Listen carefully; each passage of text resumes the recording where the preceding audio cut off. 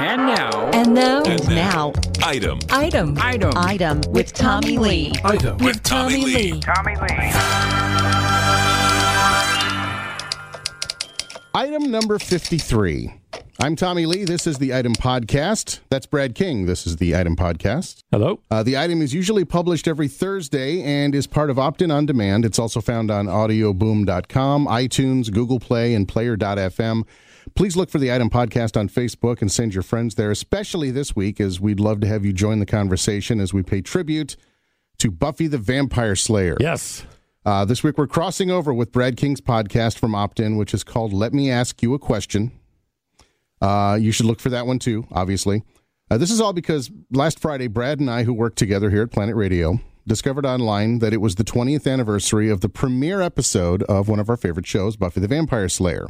Yes. Yeah, we're like a week behind on this, but that's okay. Yeah, we discovered that we were both big fans of the show, and that was when we hatched this plan to devote a week of our podcasts to this very strange late 90s, early aughts TV program.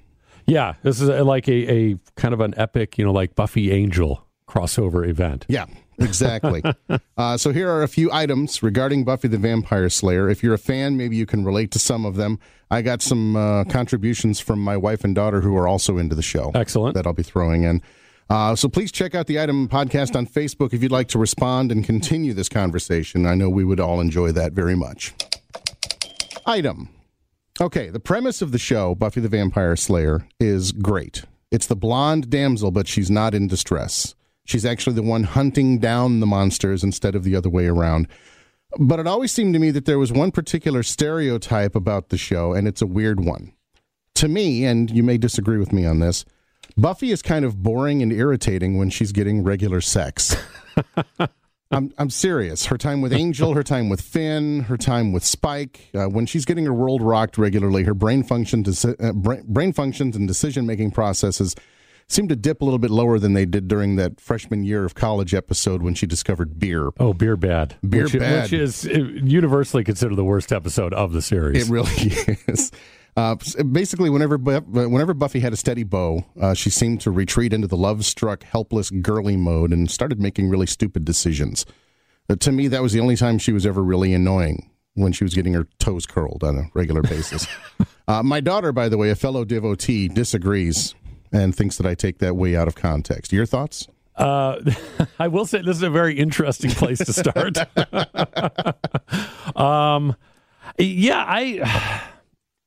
I mean, with Angel, obviously they only did it once. Right, and when they did, it was... Well, but it made things very interesting. A really bad idea for her overall, yeah. Because then, Angel lost his soul, and he became the big bad for season 2. Right, which was fantastic. Yes, and again, it was the obvious... And it seems obvious now in retrospect, but, at the time, I thought that episode and that moment really kind of crystallized Joss Whedon, the creator's vision overall of the, this is the entire series is an allegory for being a teenager, for going through high school, growing up, all that stuff, because the whole Angel situation, was a very obvious allegory for, you sleep with a guy and then the next morning he's changed. An older guy, no less. Right. Yeah. Finn, Finn was just boring general. Finn was ridiculous. Finn. The whole military story at what was it, UC Sunnydale, because that's where you want to build a college campus at a town that's got that murder rate. But that's another issue too. Why didn't everybody just pack up and move? Exactly. Why didn't they just abandon that town? Why did people keep going to the Bronze? Right. But Finn. I mean, Finn himself was pretty boring. I never really cared for Finn as her boyfriend. And the Spike relationship was just disturbing. It was negative with negative, trying to make a positive. The Spike thing in season 6 it was all about violence. Yeah, it's weird. It's season 6. It has a lot of problems. It's a flawed season, but there's a lot of great moments. Yes, there's a lot of great things that go on there. And with Spike, and this is something that we can get into, and my episode was one of the things I was going to ask you, but I always really liked Spike, despite against, and I think a lot of people are like that against, we know we shouldn't, that Spike is a monster. He is a bad guy. But there was something there about him. And I think that's kind of what, was going on in season 6. It was a lot of, again, Joss was hearing this from the fans. They wanted Spike and Buffy to get together. Right. And so by season 6, Joss went, okay, you want that? Here, let me show you what it's like. Yeah. And Be let me careful what you wish for. Right. Let me show you what it's like to be with the bad boy. The bad boy's so cool. Okay, well, here's what it is. It's very violent. It is very aggressive. There's not a lot of tenderness and actual caring and love there. And it obviously culminated then in I think the second to last episode of season 6, with the attempted rape in Buffy's bathroom, which was the moment where everyone was like, oh, yeah, maybe Spike isn't cool. But then obviously he redeems himself, at the end of that season and in season 7 by actually going through this entire torture process to get his soul back. Yeah, going through the motions, as it were. Right. Unlike Angel, who, got his soul back or lost his soul.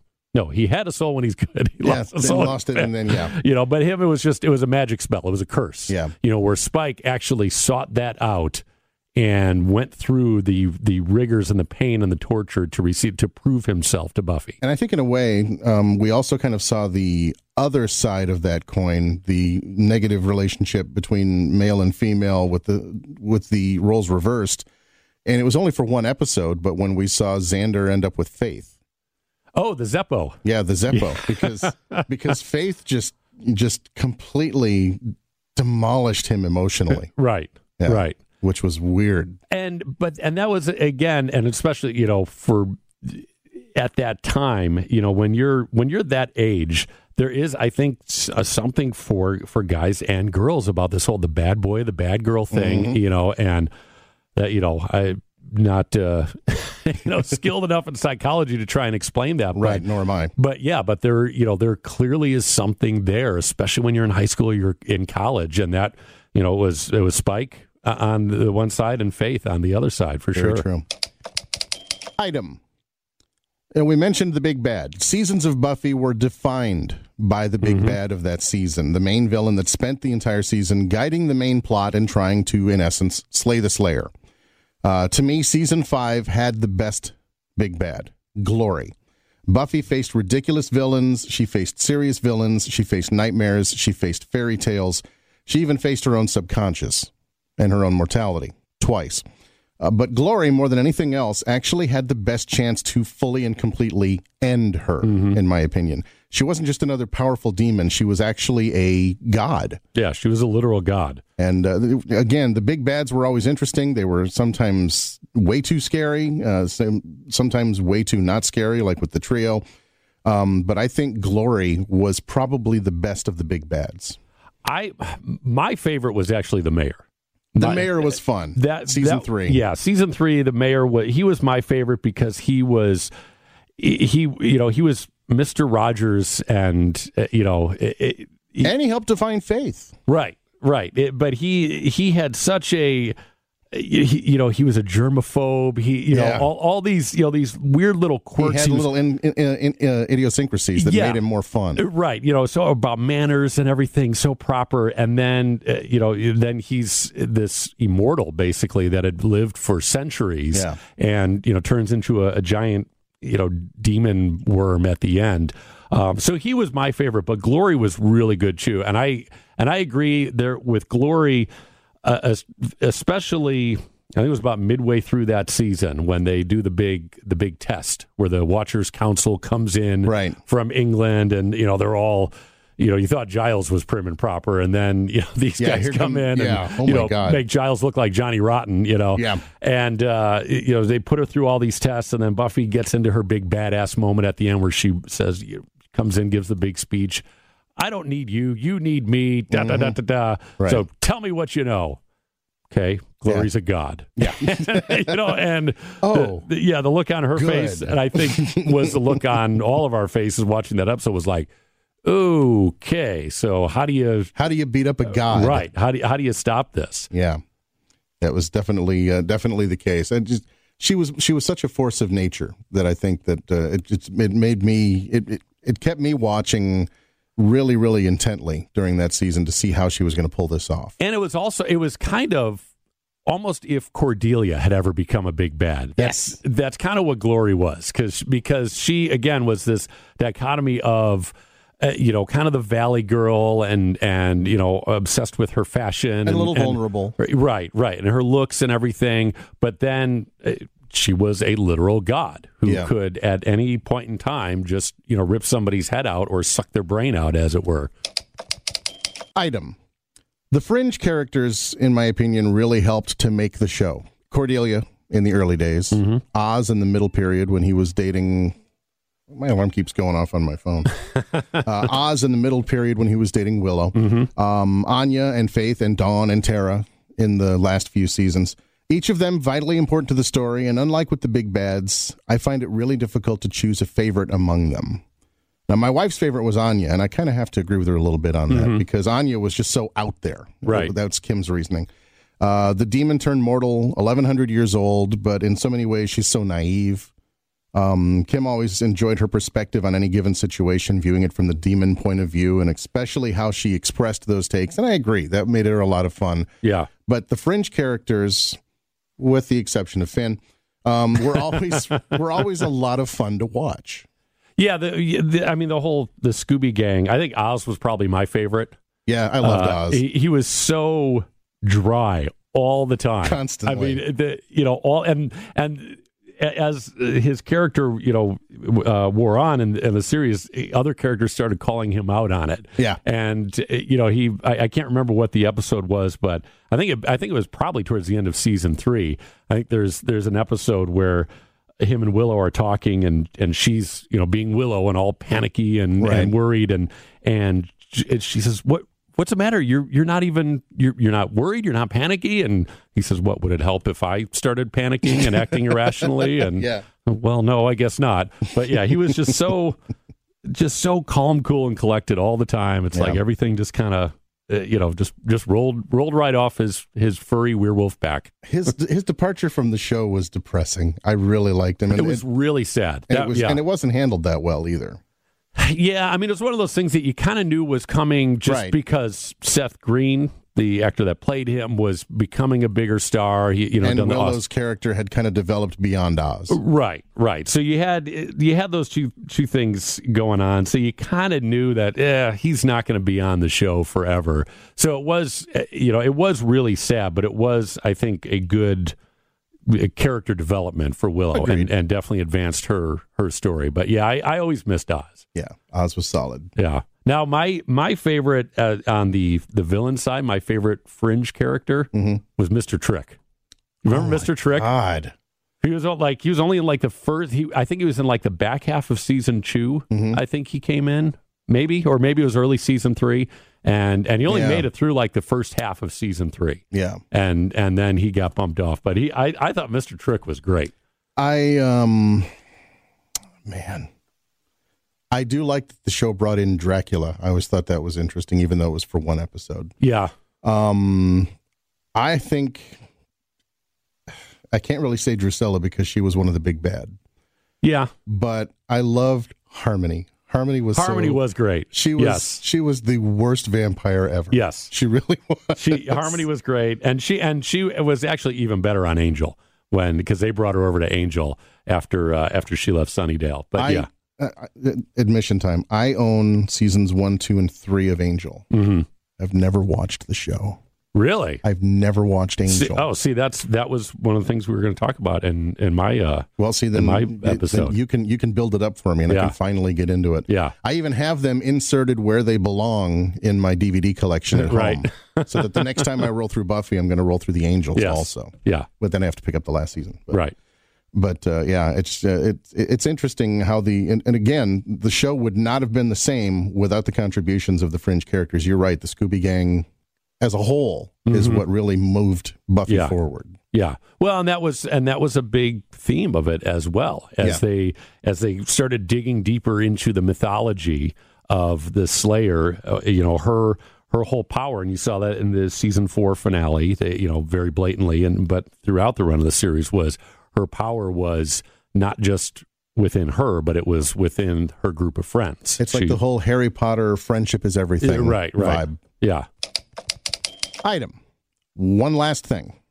My daughter Emily contributed a question to this that was just too funny not to include, speaking of the fringe characters. Mm-hmm.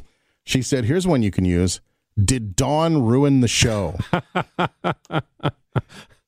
Oh, poor Dawn. Poor Dawn. First of all, let's get your take first. I would agree that, yes, Dawn was really annoying. Yeah. Especially seasons 5 and 6. Oh, my God. I definitely agree with that. Yes, it's painful being a teenage girl. We get it. Right. I think part of that was her role. She was supposed to be annoying. Yeah. I would say no, she didn't ruin the show just because season 5 is one of the best seasons. Agreed. And that was the season she was introduced. Mm-hmm. So, and when she was introduced, we were all, what? Well, you know what's funny is that season. So this is, I was watching the show as it aired back then, which was before DVRs. Yeah. And so we had a VCR, and if I was out, you'd have to record it on the VHS tape. And so the season 5 premiere I missed. And it didn't record, and that was the one with Dracula. Right. So I missed the first episode of season 5. So I tuned in the second episode, and I was thrown off even more because suddenly Buffy has a sister. Right. And so I had one other friend that watched the show, and I called her, and I said, what is going on? Who is this Dawn? Where did she get? What did I miss in the first episode? She's like, I don't know. It was all Dracula. There was nothing about a sister. So we were so confused, and that was the brilliance of it. Everybody they didn't explain it until 4 or 5 episodes into that season. And then when they did, you were just like, this is brilliant. Yeah, it was like, whoa, okay. Yeah, but some of the best writing the show ever did. Actually, it's like suddenly here's Dawn. She's her sister, but not really her sister. She's built from Buffy. It's just this, and she fits in with the big bad, and wait till you see how it works out. Yeah. And I mean, in my opinion, no, Dawn didn't ruin the show, if for no other reason because she gave us the distraction that was necessary for, with everything serious going on in season 5. You also had, Dawn's in trouble. Must be Tuesday. Right. A direct line from the show because that's really what it was like every week. Dawn getting into stupid trouble to distract us from how heavy everything else was in the show. I think she helped carry season 5. A very meta line because the show aired on Tuesdays. I know, which is great. Yeah. But I don't know that Dawn ruined the show.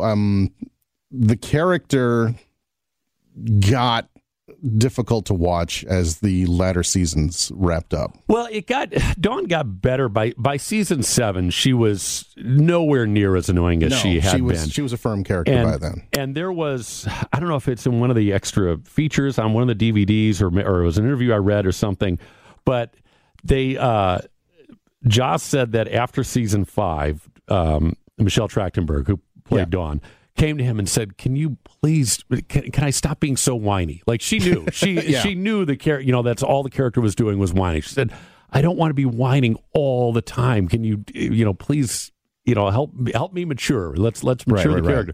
So Joss said, "Okay, yes, no problem." And then he admitted in season 6 that he kind of went backwards, and Dawn was whining even more through the bulk of season 6. So finally, then by season 7, they finally got her to a place where she wasn't constantly so annoying. After the show ended, there were comic books for season 8, season 9. I think they also did season 10. I don't know. I didn't buy that far into it.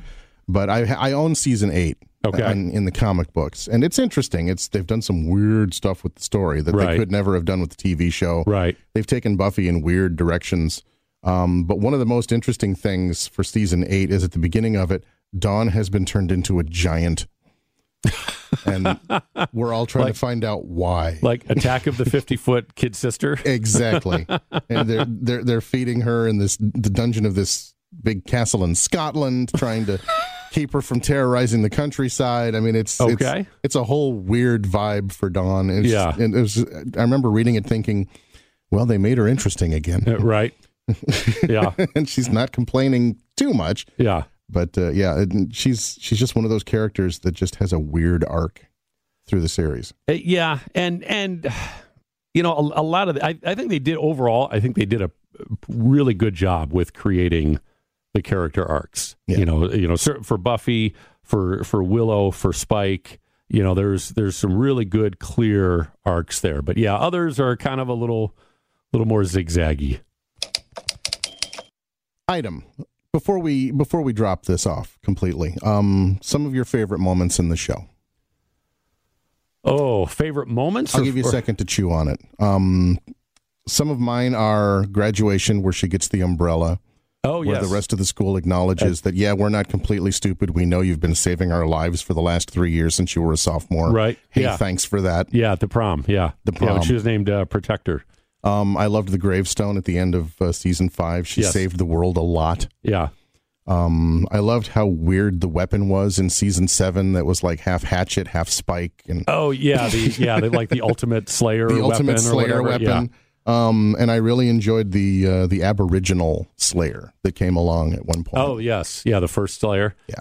I'm one of those weird people that I enjoy exposition scenes. Most people hate, I do too. Exposition scenes. So I always love anytime Giles was giving a speech. I always loved it, just because Anthony Stewart Head is such a great actor, and he just, he really sold all this, this demon mumbo jumbo stuff. I really loved. There's a scene in season 3. I think it's Graduation Day Part 1, where the mayor comes into the library, where they're all like the Scooby Gang is all assembled, and they're trying to. And he just pops in, right? And he just walks in while they're plotting against him, right? And he said, "Oh, so this is the inner sanctum," and he just gives this evil speech, he just running down everything that he's going to do to them, and Buffy, mouths off to him. And he has the mayor has this great response. Oh, that's a spunky little girl you've raised there. I'm going to eat her. And Giles just grabbed, because Giles and Wesley had been fencing earlier. So Giles just grabs the fencing sword and rams it right in the mayor's heart. And the mayor just pulls it out and goes, now that was rude, because by that point the immortality had already taken place. Had kicked in. So it was such a great From eating moment. the big box of nasty spiders. Yes, yeah. It was such a great moment with the mayor, how he was so evil but yet so Mr. Rogers-esque. Yeah. And I loved any time you got a little glimpse of Ripper, which was Giles's his punk rock persona. Yeah, his pre-Watcher days was when he was the British punk badass. I loved any time you got just a little taste of that. That's another fun villain we didn't talk about. Giles's buddy from England, Ethan Rayne. Yes, the candy bar episode. Yeah, the candy bar episode. Yeah, band candy. The costume, the costume shop. Yep. Yeah. Ethan Rayne. He was only in 2-3 episodes maybe, but he was always fun. But yeah, anytime he popped up, you're like, oh, all right, this is going to be a good episode. Yeah. Good stuff. All right, well, thank you, my friend, for sitting in. Absolutely, and we will cross over and continue the conversation on Let Me Ask You a Question. That's the podcast to look for at ondemand.com and at Audio Boom. Let me ask you a question. Until then, grr. Arg.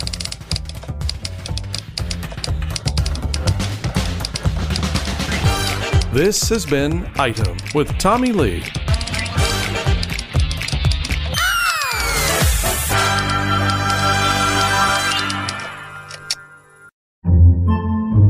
Podcasts by Federated Media. Podcasts by Federated Media.